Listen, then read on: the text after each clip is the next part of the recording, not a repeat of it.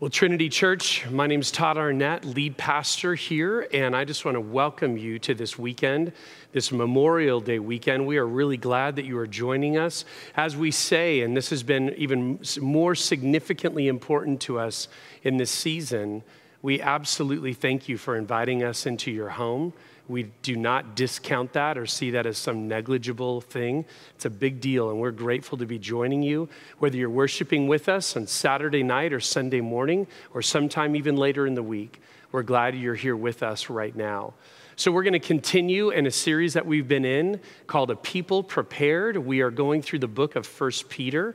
If you have a Bible, you can find your way to 1 Peter chapter 3. Hilke kicked off that chapter for us, did an amazing job talking about the incredible importance of living in our marriages even when we're living in persecution, even when we're struggling for walking in our faith with those around us who would be against us. It just raises to the top the importance of continuing to do our marriage well and according to God's design. So I'm grateful for the way he brought that and taught that to us last weekend. If you need notes for today, you'll notice there's a QR code below me. If you want to use a mobile device and click to that, it'll give you a link that you can pull those up digitally or print those off and track with us. That'll just help you keep you dialed in and tracking with us a little bit better today. We have been sharing what we just call some Yay God moments, and I have a couple updates for you that I wanted to share with you today. The first one is that of a blood drive. We have been talking about this for a few weeks. We're so excited when the American Red Cross reached out to us and said, hey, could we use your campus and could you encourage your people to be a part of meeting a need in our local community, that of giving blood? And so we absolutely said yes. That's coming up soon, the first of two opportunities, Wednesday, June the 3rd from 1 to 7 p.m., and then later that month, June the 24th on a Wednesday, 1 to 7 p.m. If you want to sign up, there are no walk-ups. It all has to be done online in advance. Just go to the Trinity Church website and you'll see a link to the blood drive, and you'll see the different slots that are still available for you to sign up. I'm already signed up to come on Wednesday the 3rd, and I'm looking forward to being a part of that. Another thing, just by way of announcement, it's been really fun on Sunday afternoons, having some really great conversations with some of my friends in the ministry context. This next week, it's going to be my friend Eric Thomas. He's Trinity's friend. Eric's been here a couple times to preach. I've gotten to know Eric from our times together up at Forest Home. We were slated to be there together doing family camp next month in June, but instead we're going to have a Sunday afternoon conversation with him as well.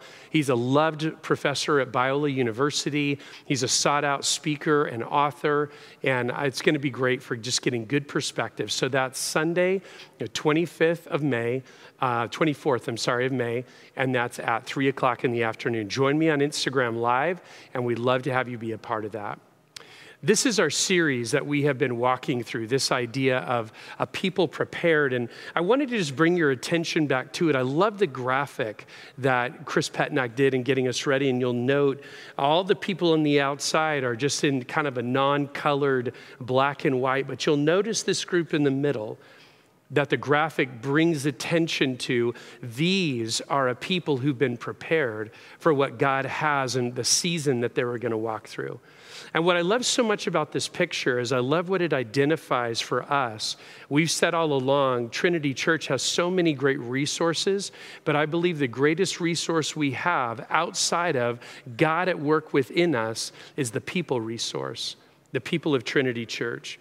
And so I just say to you today, I'm really grateful that you're here, and we want to walk through a little bit of this idea of how we can continue to walk in the steps that Jesus had before us. And we'll do that today. You'll notice today's sermon title, As We Revere Christ as Lord. We'll tell you what that means in just a second. This series, let's remind ourselves, written by the Apostle Peter, one of the 12 who followed Jesus for 3+ years. Let's remember that he wrote to a group of relatively new Christians. No one had grown up in a Christian home in the first century. They had all come to Christ later in life or brand new and new families. And he's writing to a group of new Christians that live in what is modern-day Turkey. This group, he has reminded them consistently that they are scattered exiles. that their true home is in heaven. And where he focused, we've kind of used this alliteration. The beginning of the book is a focus on hope, hope anchored in the person of Christ. And then he begins talking about this idea of holiness, and we'll address that again today, this idea that be holy as God is holy. Then he transitions away from that vertical reality to now more of the horizontal, to that of harmony. He says, as the people of God, the children of God, live this way towards one another. Our passage opens up with that theme. But then where we're going to go today, and what has really been the theme since we were a chapter ago in the middle of chapter 2, is that of humility, of being able to live underneath the God-given authorities that God has placed over us in our lives and in our culture. Peter has already talked about the realities of authorities of the government, the authorities in the workplace, and even last week as Hilke was teaching, even the authority in marriage. And so as we're walking those ideas through, he's going to double back today on this concept of suffering for doing good, and that suffering is coming at the hands of those who are persecuting the people of God. So let's do this. This is our now what statement for this week. This is what we want you to walk away with and be processing and applying throughout the week. You demonstrate that Jesus is Lord of your life when you repay evil with blessing. It's a little bit provocative, right? Because you're like, wait a second. That's what the litmus test is? According to our passage today, it is. Let's look in your notes. Number 1 today in your notes. Because blessing awaits you, you can bless those who insult you. Track that. Because blessing awaits you, you can bless those who insult you. We're going to begin in 1 Peter chapter 3, verse 8. Let's do this. Read it with me. You've been doing a great job at home. I'll read it. You read it with me. Here we go. Finally, all of you, be like-minded, be sympathetic, love one another, be compassionate and humble. Do not repay evil with evil or insult with insult. On the contrary, repay evil with blessing, because to this you were called, so that you may inherit a blessing.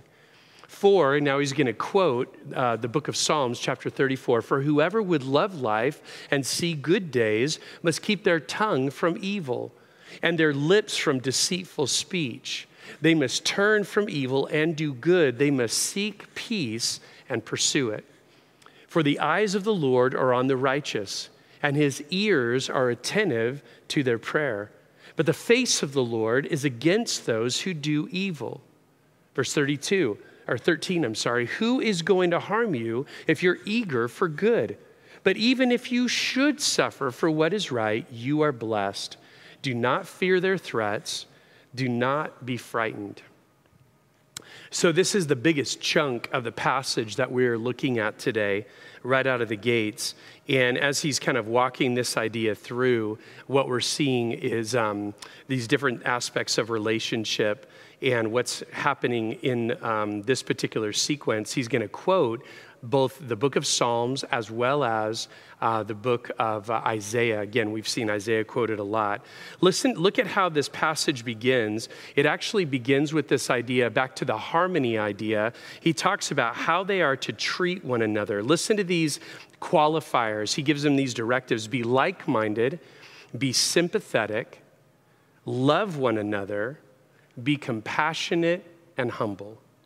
These are similar to directives that the Apostle Paul would write about related to those that he was writing in local churches. And within that, we see that Peter gives some of those same ideas. I want to reread those, and here's the question I want you to ask yourself as I reread them.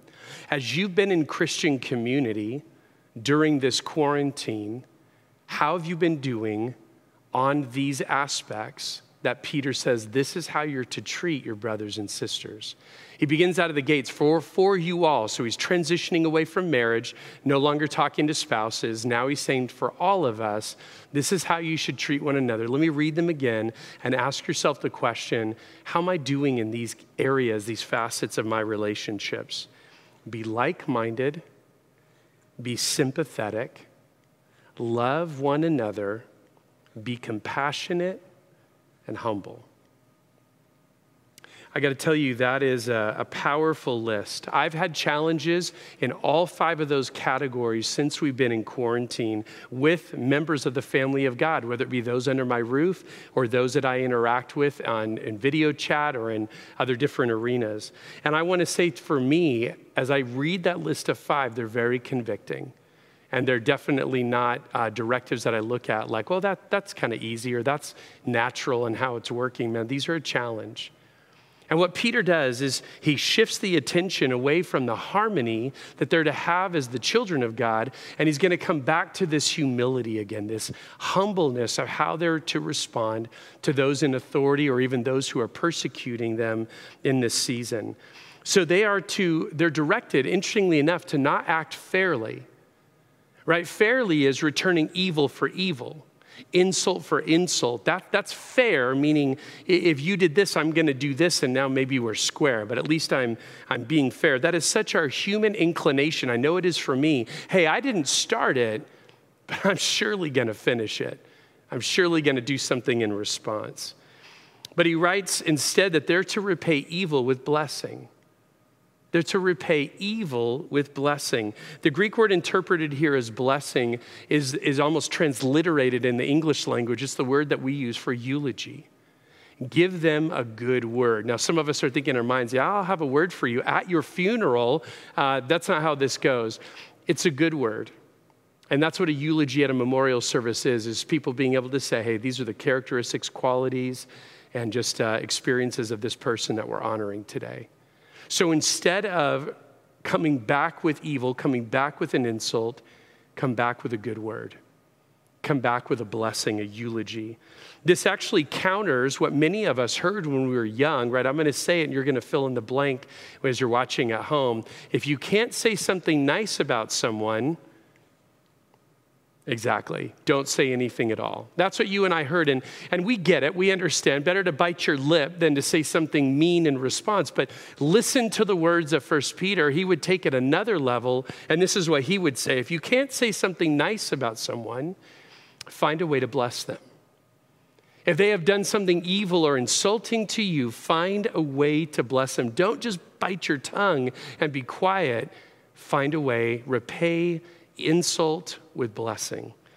Now that's way off the charts for our normal human inclination. I will say that's way off the charts. I walk around like you do in the culture, and I will often see people wearing shirts about be kind, and what's not to love about that, right? That's a great culture to live in if people really are going to take that seriously and be kind to one another. But this is well beyond kind. This is someone who is saying, hey, when you have been morally evil towards me, when you have insulted me, I'm not going to even just kind of take it. I'm going to turn to you and find a way to give a good word. Find a way to give a blessing in the midst of insult. And that's what I want you to see today, that what God calls us to is beyond human intuition. I will say what God calls us to is beyond human capacity. This is something that only God can empower us to do. And why this posture? Why should we have this attitude? And Peter, though he doesn't quote Abram and what God said to him, I believe this is where he's going. God said to Abram, you've been blessed to be a blessing, but then he adds an extra piece, and your future includes the ultimate blessing that is still to come. Look in your notes. Let's fill this in today. We bless because we've been blessed. So we bless because we're a blessing, but we also do it because we're going to be blessed eternally. So it's almost as though we can say in this life, I can give away, out of the way God has blessed me, I can give that to others. But what I anticipate, what I am absolutely confident because of what he has promised to me, all the more so it gives me the opportunity in this temporary life to bless others. So this is what Peter is saying to us, and he's referencing in doing that their living hope. Goes back to what we talked about in chapter 1 of this book, that they have this living hope that they're to cling to. Now, Peter goes on and he quotes at length a portion from Psalm 34. And I was thinking about this psalm. This is really one of my favorite psalms because of the words that it says of promise, of the way that God is going to provide, but also the words of compassion. Look at a couple verses that come from that. This is from the same psalm that Peter's quoting from, Psalm 34:10. Let's read it aloud. The lions may grow weak and hungry, but those who seek the Lord, and I love this last phrase, lack no good thing. Those who seek the Lord lack no good thing. Talk about provision and talk about promise. As we seek God, we won't lack any good thing along the way. And then listen to these words of compassion from Psalm 34:18. I shared this in one of my morning videos recently. The Lord is close to the brokenhearted and saves those who are crushed in spirit. The Lord is close to the brokenhearted and saves those who are crushed in spirit. So these are the parts of Psalm 34 that I have really appreciated and why the psalm is so dear to me. But it's interesting, Peter doesn't quote that part of the psalm. He actually quotes what actually is the reason or what is the basis by which God does provide. To whom? Why God is close to the brokenhearted. Why? It's because they are a people who have turned from evil and do good. That's the portion that Peter quotes. And he says those types of provisions and that type of posture that God has is towards those who've turned away from evil, not those who retaliate with it. And like we've seen in this book so far, it just wouldn't be right if Peter didn't quote from the book of Isaiah. And he quotes from Isaiah 8. I wanted just a very brief line. Let me give you the bigger context because it's powerful. And the people who were hearing this would have understood more than just a very short phrase. They would have seen this part of Isaiah 8 when Peter was quoting. Isaiah 8:11, read it with me. This is what the Lord says to me with his strong hand upon me, warning me not to follow the way of this people. And look what the way of the people was. Do not call conspiracy everything this people calls a conspiracy. This is God speaking to the prophet Isaiah. Do not fear what they fear, and do not dread it. But look why. The Lord Almighty is the one you are to regard as holy. There's that word again from 1 Peter 1. He's the one you're to regard as holy. He is the one you are to fear. He is the one you are to dread. So this is what we're looking at in this passage is we're seeing Peter say the reason that you should have a posture of being able to bless those who ridicule you, who insult you, who do evil to you is number one, because God has blessed you to be a blessing in return, and he's promised you an eternity of blessing around his throne. So that gives you the ability, but also don't be afraid of what people around you can do. Be thoughtful, be in reverent awe of the God who absolutely is the one that you are to have a holy fear for. So that's how we begin our passage today. Let's move on to the next point in your notes. Number 2, you honor Christ when you answer critics like he did. You honor Christ when you answer critics like he did. This is a verse that many of us know well. Let's read it aloud. 1 Peter 3:15 and 16. But in your hearts, revere Christ as Lord. Always be prepared to give an answer to everyone who asks you to give the reason for the hope that you have. In your hearts, revere Christ as Lord. Let's start with that phrase as we begin this segment of the passage today. What Peter has done at the first part of what we've looked at is he's told them negatively what to disengage from. Don't do this. Don't give in to fear and don't respond with evil. But now he's going to give an engagement principle. This is what you should do instead. And what's fascinating is how he begins it. He doesn't just begin it with a directive, do this. He says, no, it begins with your attitude and your posture, not towards these other people, but towards your master. Towards your Lord. This word revere, revering Christ as Lord, it's the Greek word for to sanctify or to hallow, it's to make holy. It's the same word we saw in chapter 1. And so now it's being used as an imperative verb, do this thing. And it recalls back to that idea as understanding God is who he is, recognize that he is holy, that he is set apart for a purpose. And when you come back to terms with recognizing who it is that is giving this directive, it's not Peter.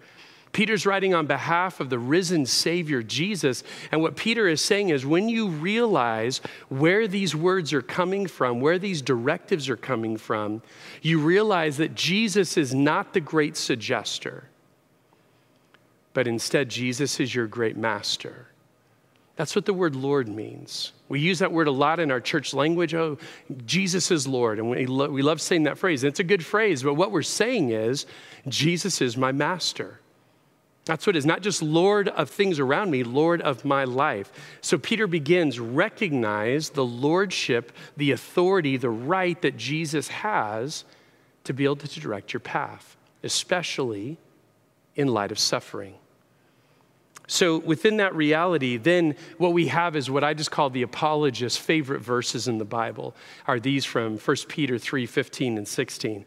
Always be prepared to give an answer. It's the idea of being readily prepared, standing by, ready to meet the challenge at hand. That's what that phrase is. And it's interesting. It says, be ready to do this, to give an apology. An apologia is the Greek word. And it's interesting. Here's what that word means.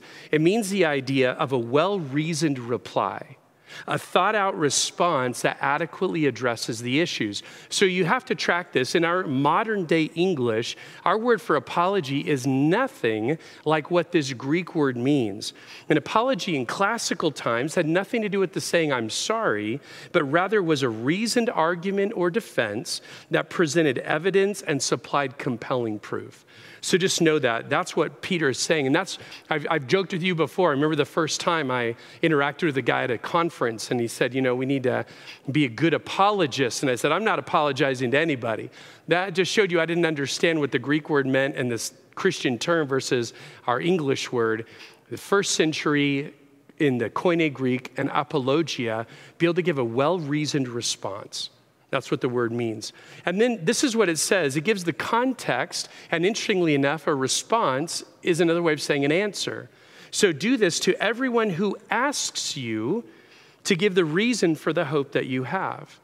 Let's backtrack. First century Christians in what we call modern day Turkey that Peter's writing to, they were being persecuted because they believed that following Jesus and living according to his ways, that made it exclusive to not be able to live according to some of the things in the culture, did not make it according to be able to live under the leadership of a Caesar who said Caesar is Lord, were persecuted for taking that stance. And as they did, this is the challenge that they were facing. And at times, they would not give in. They would not say, I'm just going to cave in and just go with the flow, and I don't want any more trouble. They would stand strong, and they would say, no, I cannot do that, or no, I cannot say that, or yes, we need to do this. So as a result, those who were persecuting this group of new Christians were confused. Why don't you just give in? Why don't you just give up, surrender, and stop this way of life so that you don't have these problems, so that we don't persecute you? And in that moment, when they were asking that kind of question, Peter says, be ready with a response and let them know the reason for the hope that you have. It wasn't a debate. It was in the midst of suffering. This is why I'm not letting go of Jesus. And it's all about my hope that's rock solid in him. Many of us at Trinity Church have a real passion, many of you do, for being an apologist in various different relational environments or with maybe different extended family members or different friends that you interact with. And I love that. And I know if that's you, you are really strong. Because earlier this week, really, to me, one of the all-time just great examples of someone who lived out this life of being an apologist in the very best way, someone who really was answering the questions that people asked, was Ravi Zacharias. Ravi passed away earlier this week as he had been battling a rare form of cancer for a few months. And I remember when I got the news this week that Ravi had passed away, where my mind instantly went back to was the late summer of 2002. I was incredibly blessed to be invited by a friend of mine to be a part of Ravi's Summer Institute at Oxford. Some of you right now are so incredibly jealous of me. You've never heard me share that before. But I had 2 weeks at Oxford with our Zim, Ravi Zacharias International Ministries. Ravi and his team being able to share, hey, as we're interacting with a very post-Christian culture, these are ways that we can share truth in a gracious way. And that is so true of the way that Ravi was and in the way that the people from his team were. They depicted the rest of that verse. And I think actually in my notes, I missed it. So let me come back to it. I'm sorry, I'm going the wrong way. This is how the posture of an apologist is to be. But do this with gentleness and respect, keeping a clear conscience, so that those who speak maliciously against your good behavior in Christ may be ashamed of their slander. That posture definitely was something that Ravi had demonstrated well. His team was so good at not losing their cool, not turning into debaters, but being people who genuinely loved those that they were reasoning with. And that's very much a loss in our Christian community this week. Absolutely not a loss for Ravi. He's never been better off. Now, I say to you this, we have been talking the last few weeks about the suffering that we are going through as a people is not so much because we're Christians. That's one place there's a distinction. It's apples, oranges. But we're suffering because we're Californians. We're suffering simply because we live in a place right now that has some really just significant health concerns as well as some quarantine issues that go along with that make it very, very challenging. And what I want to do for just a moment, I just kind of want to take off my preacher hat and I want to put on my pastor hat. And I want to do that with you today, and I just want to talk to you. Because when we talk about the idea of suffering, though it might not be for our faith, it's suffering nonetheless. I got to tell you that for me, there have been, like you, different markers along the way of just great forms of encouragement that have spoken to me. And one of those is a song called The Blessing that comes from Elevation Church, an album that was just released a week or so ago called Graves into Gardens. And I was listening, I love that song, but I was listening to this song, The Blessing, and there was something about it as it's very repetitious, and as it gets to this bridge, it just says again and again with great emotion, He is for you. He is for you. So I want to lean in a little bit today. I want to get down here in this position that not only is the way I would love to talk to you one-on-one, but I also want to share with you that I am someone who is deeply needed to hear that God is for me. So I wanted to be a source of encouragement to you today for some of the different scenarios that I know you, the people of Trinity, are walking through. For those of you who are sick and isolated, I want you to hear today that He is for you. For those of you who are sick of being isolated, I want to say to you today, He is for you. For those of you who've lost a job in this challenging COVID-19 season, I want you to hear from me today, He is for you. For those of you who have lost a business or are about to, I want you to hear today that He is for you. For those of you who are battling on the front lines of this medical crisis, not only do I want to thank you today, but I want you to know that He is for you. To those who have been separated by death from a loved one in such an incredibly extra challenging time, I want you to know that He is for you. For those who are struggling in your marriage, I want you to know that He is for you. For those of you who are struggling in your parenting, I want you to know that He is for you. For those of you who are struggling with your parents, that absolutely is happening just as much. I want you to know that He is for you. For those of you who are struggling with escapist behaviors and addictions that are especially running rampant right now, I want you to hear today that He is for you. For those who are desperately wanting to be near people, loved ones that are far away that you can't be with right now, he is for you. For those of you who've missed out on celebrating significant milestones or birthdays recently, I want you to know that he is for you. For those of you who are not getting to graduate from high school or college that you had expected to, I want you to hear from me today that he is for you. Now, when I say that he is for you, sometimes that actually gets expressed in interesting ways that are by us, the people of God, being his hands and his feet. This week, our high school student ministries went around and put yard signs in every graduating senior's front yard. I just said, hey, we're proud of you. We are for you. I love that. My daughter, Kendi, got one this week. It was just such a great form of encouragement. I want to thank you guys for doing that. I also want you to know you'll be hearing more details, but a couple weeks from now, 3 weeks from now, on Sunday, June the 14th, we're going to host a drive-by graduation celebration for our graduating high school students. And you know what? That's going to be an opportunity for you and I to be the hands and feet of Christ in the lives of graduating students who can know in a very powerful, significant way, he is for you. I just wanted to take some time to encourage you on that front today because I know you need encouragement, just like I do. And within that, I want to remind you, one of our core values is this idea. I'm sorry, let me get back to where I should be.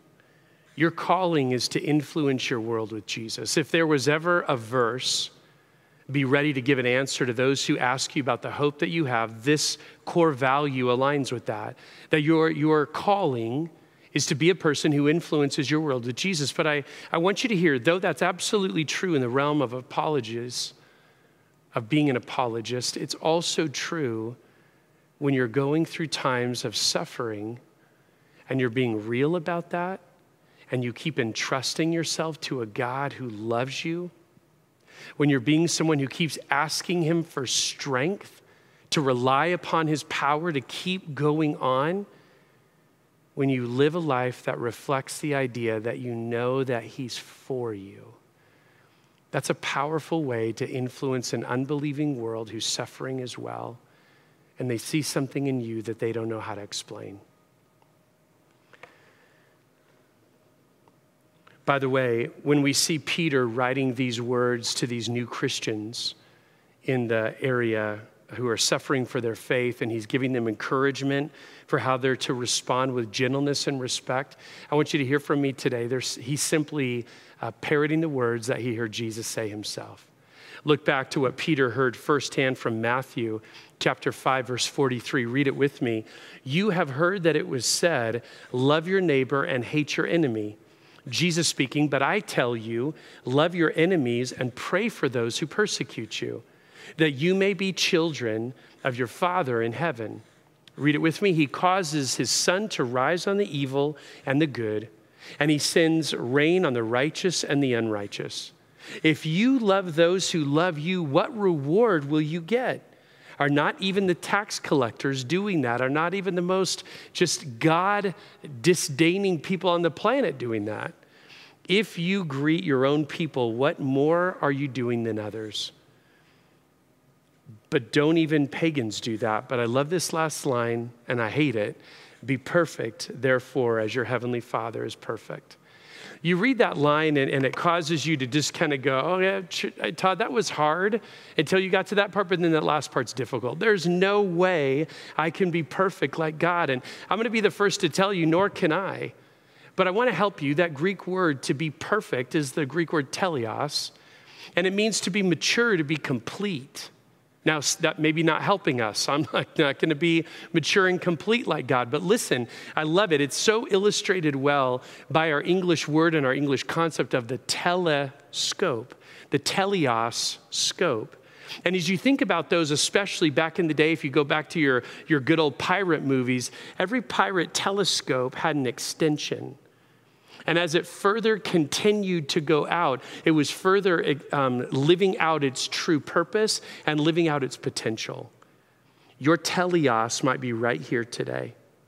Your degree of being mature and complete in Christ And I want to encourage you what Jesus is saying, what Peter is saying. Keep trusting God for the other stages of that telescope to keep going out as you live a life, what? Revering Christ as Lord. Finally, today in your notes, number 3, if you suffer for doing good, it won't catch God by surprise. If you indeed suffer for doing good, it won't catch God by surprise. Here's our last verse in our passage today. Read it with me, 1 Peter 3:17. For it is better, it's making a comparison, if it is God's will to suffer for doing good than for doing evil. I want you to think about that. Peter's giving a comparison. He's like, hey, if there has to be a choice in the matter, this whole passage has been about not retaliating with evil, not retaliating with anger. So there has to be a choice of either doing that or instead suffering for doing good. It is better. It is better to suffer for doing good. And watch this, if it is God's will. My theology of pain and suffering was about the same way all the way until I was a new youth pastor up in Oregon. Joanna and I were married. We had Jackson as our only child, our young son at the time.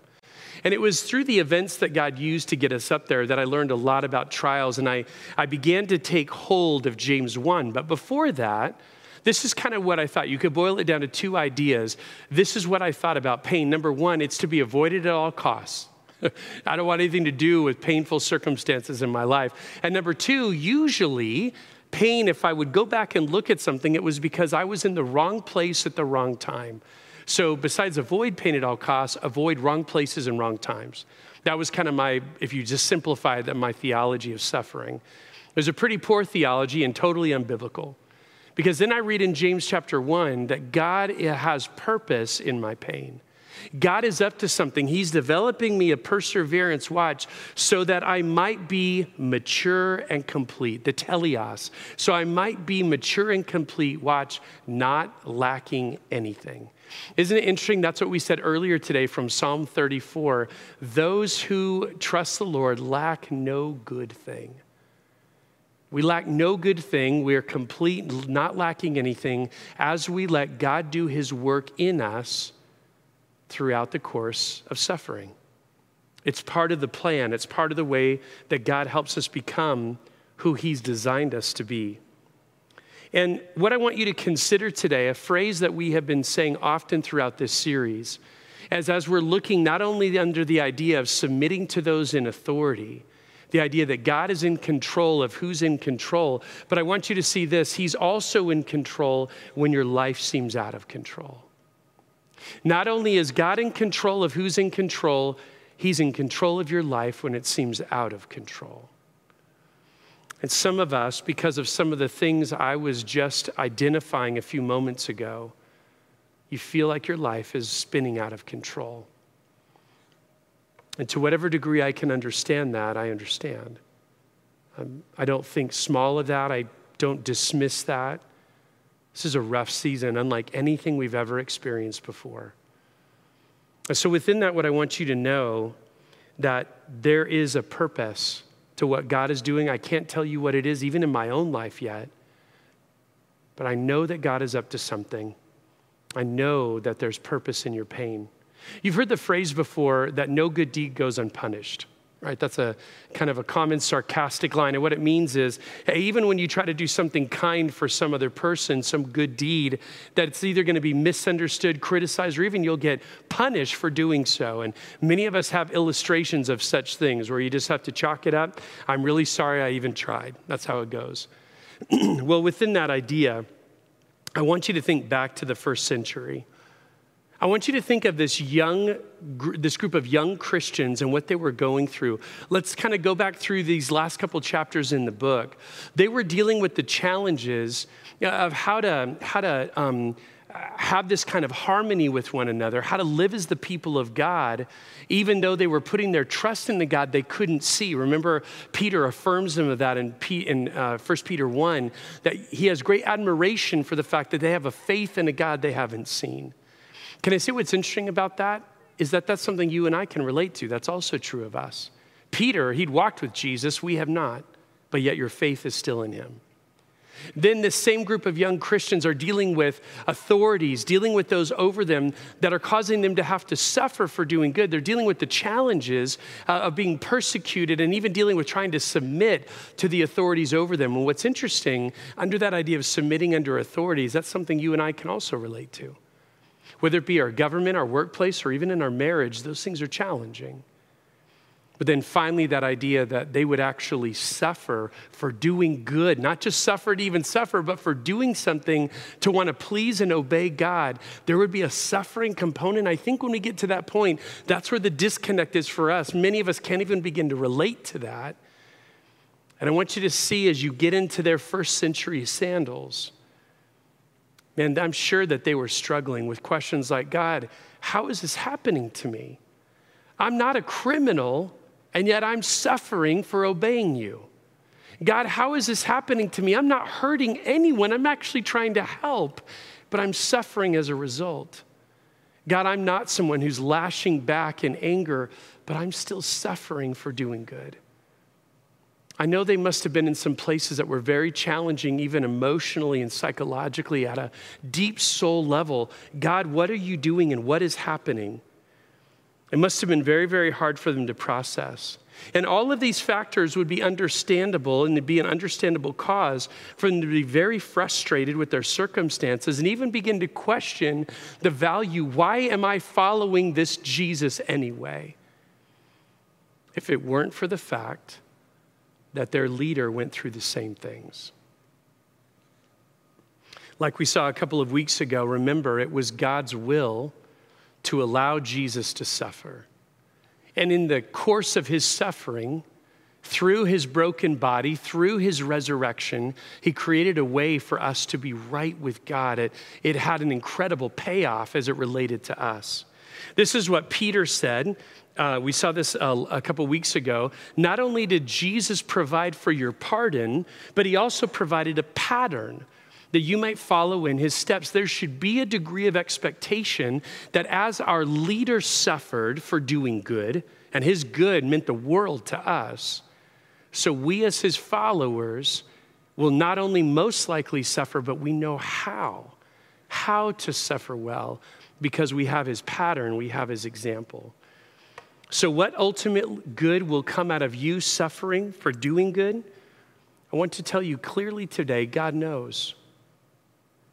God knows. I don't, but God knows. And he's up to something that's going to produce something valuable in your life. The thought today I'd leave you with is I don't think this is going to be a question of if in your life, but simply when. And my hope is that today might prepare you for that time. So you be ready to say, Jesus, let me remember above everything else, you are Lord of my life. This is how we do that in real ways. You demonstrate that Jesus is Lord of your life when you repay evil with blessing. Let me go ahead and pray for us. Father God, we come before you today as your people, just even taking some moments today to consider the fact that we're hurting. God, we're in week 10 of a quarantine that is now getting to some stages for us. Maybe some of us felt it at week 4. Others of us still haven't felt the full weight of it. But I know in my life this week, this has hit home. And so, God, what I want to pray for us is that we would not give up.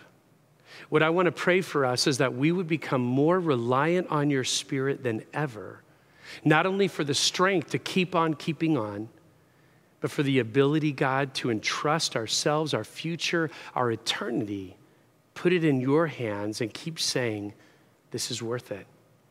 This is absolutely worth it. Thank you, thank you, thank you that you are for us. If you're here today watching, and I've talked a lot today about being a child of God, being in the family of God, and you would honestly say, Todd, I don't think that's true of me. I've never, it's not about doing something, but I've never responded to the invitation of God's gracious gift. If you want to do that today, before you even leave where you're watching from, A, admit that you're a sinner who needs a Savior. B, believe that Jesus is the only Savior available. And C, choose to put your faith in a Jesus who gave everything for you. I want to encourage you, make that decision before you even get up from where you're at. Father, we love you. Thank you, thank you, thank you for your strengthening and abiding love in us.